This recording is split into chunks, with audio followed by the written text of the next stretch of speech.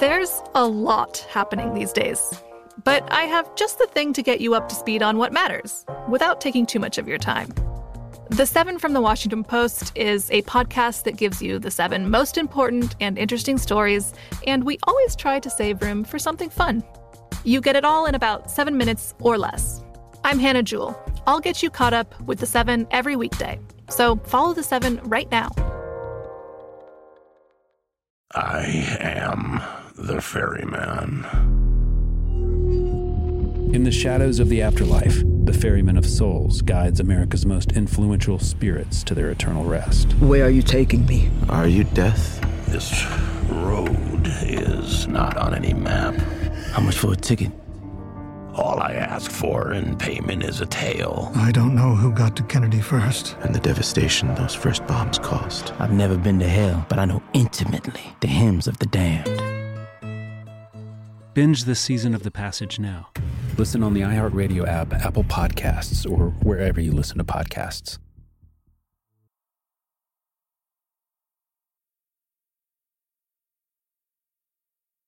Hey, I'm Jay Shetty, and I'm the host of On Purpose. This week, I talked to Tiffany Haddish in a hilarious, deep, thoughtful interview where we dive into family trauma, grief, sobriety, love, and dating. I got a big heart, and I'm very forgiving, but don't abuse it. It's been abused enough. Listen to On Purpose with Jay Shetty on the iHeartRadio app, Apple Podcast, or wherever you get your podcasts.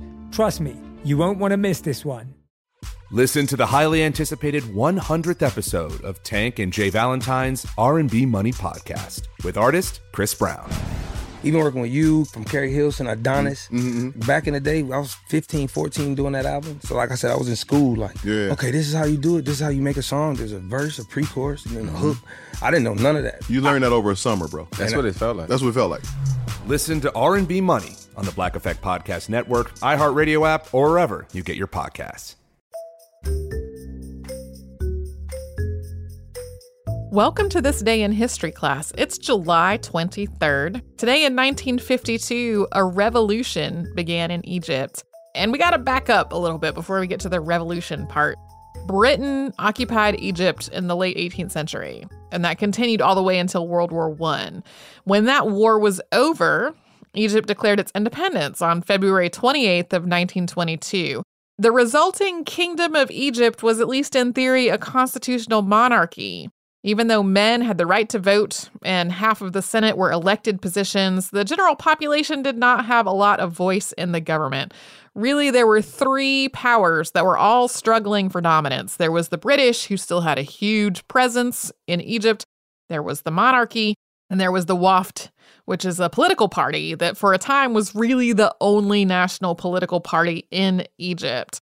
The Wafd's power declined after World War II, and other political parties rose up, a lot of them pushing to really remove the British influence completely from Egypt. They wanted an end to British presence in neighboring countries as well.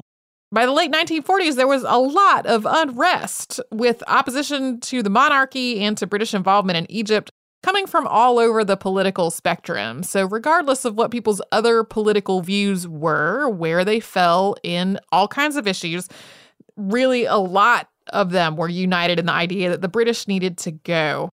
Within the military, tensions started to rise after Egypt's defeat in the 1948 Arab-Israeli War. They felt like the king had really abandoned them during all of this.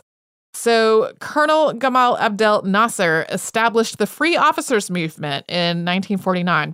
The purpose of the Free Officers Movement was to try to overthrow the monarchy and end its connections with the British Empire. One of its more prominent figures was General Muhammad Naguib. They took down the government in a coup.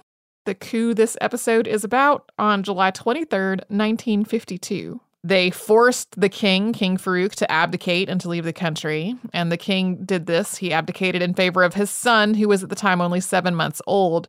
At least in name, his son reigned as the king of Egypt and the Sudan until the monarchy was abolished in 1953. This coup played out over only 9.5 hours. And afterward, Naguib named himself commander-in-chief of the Egyptian army.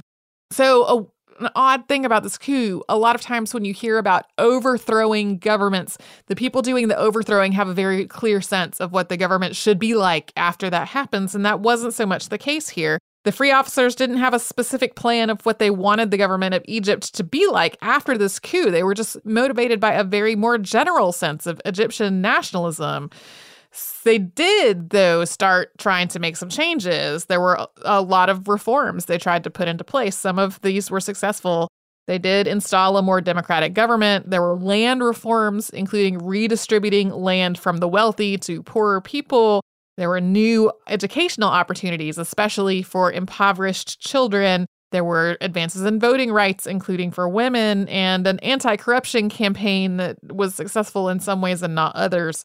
But at the same time, there's some debate about whether it's better to call this whole thing a revolution or a coup, especially since so many of the Egyptian leaders that followed this event were all members of the military and part of the Free Officers movement.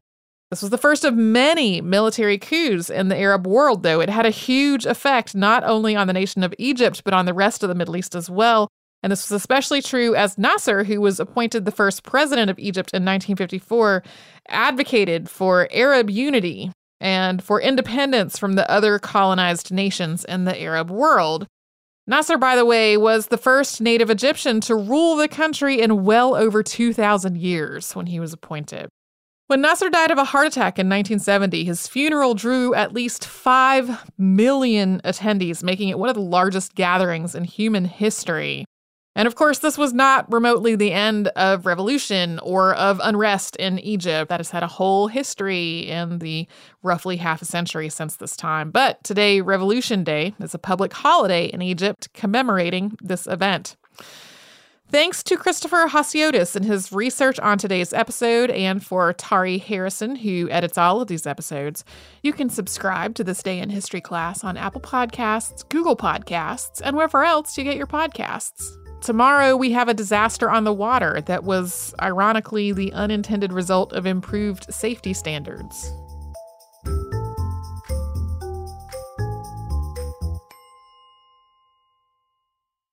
I am the ferryman. In the shadows of the afterlife, the ferryman of souls guides America's most influential spirits to their eternal rest. Where are you taking me? Are you death? This road is not on any map. How much for a ticket? All I ask for in payment is a tale. I don't know who got to Kennedy first. And the devastation those first bombs caused. I've never been to hell, but I know intimately the hymns of the damned. Binge this season of The Passage now. Listen on the iHeartRadio app, Apple Podcasts, or wherever you listen to podcasts.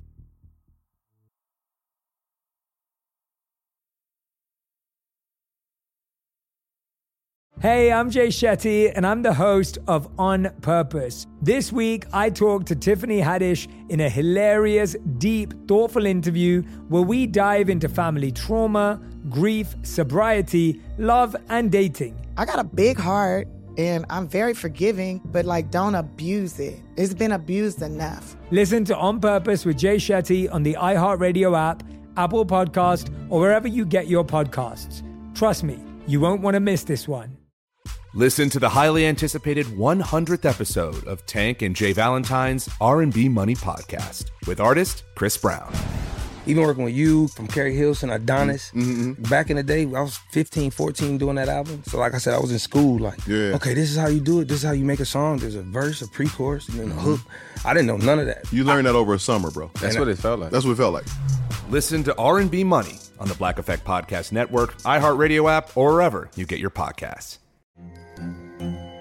Hello, acclaimed comics writer and notorious Scott Summers hater, Rosie Knight. Well, hello, Emmy-winning podcaster and totally unbiased Targaryen royal supporter, Jason Concepcion. Somehow the X-Ray Vision podcast has returned. And like always, we'll be here every week. You'll hear from TV writers, actors, comics creators, pop culture critics. Nothing is off the table. Listen to X-Ray Vision on the iHeartRadio app, Apple Podcasts, or wherever you get your podcasts.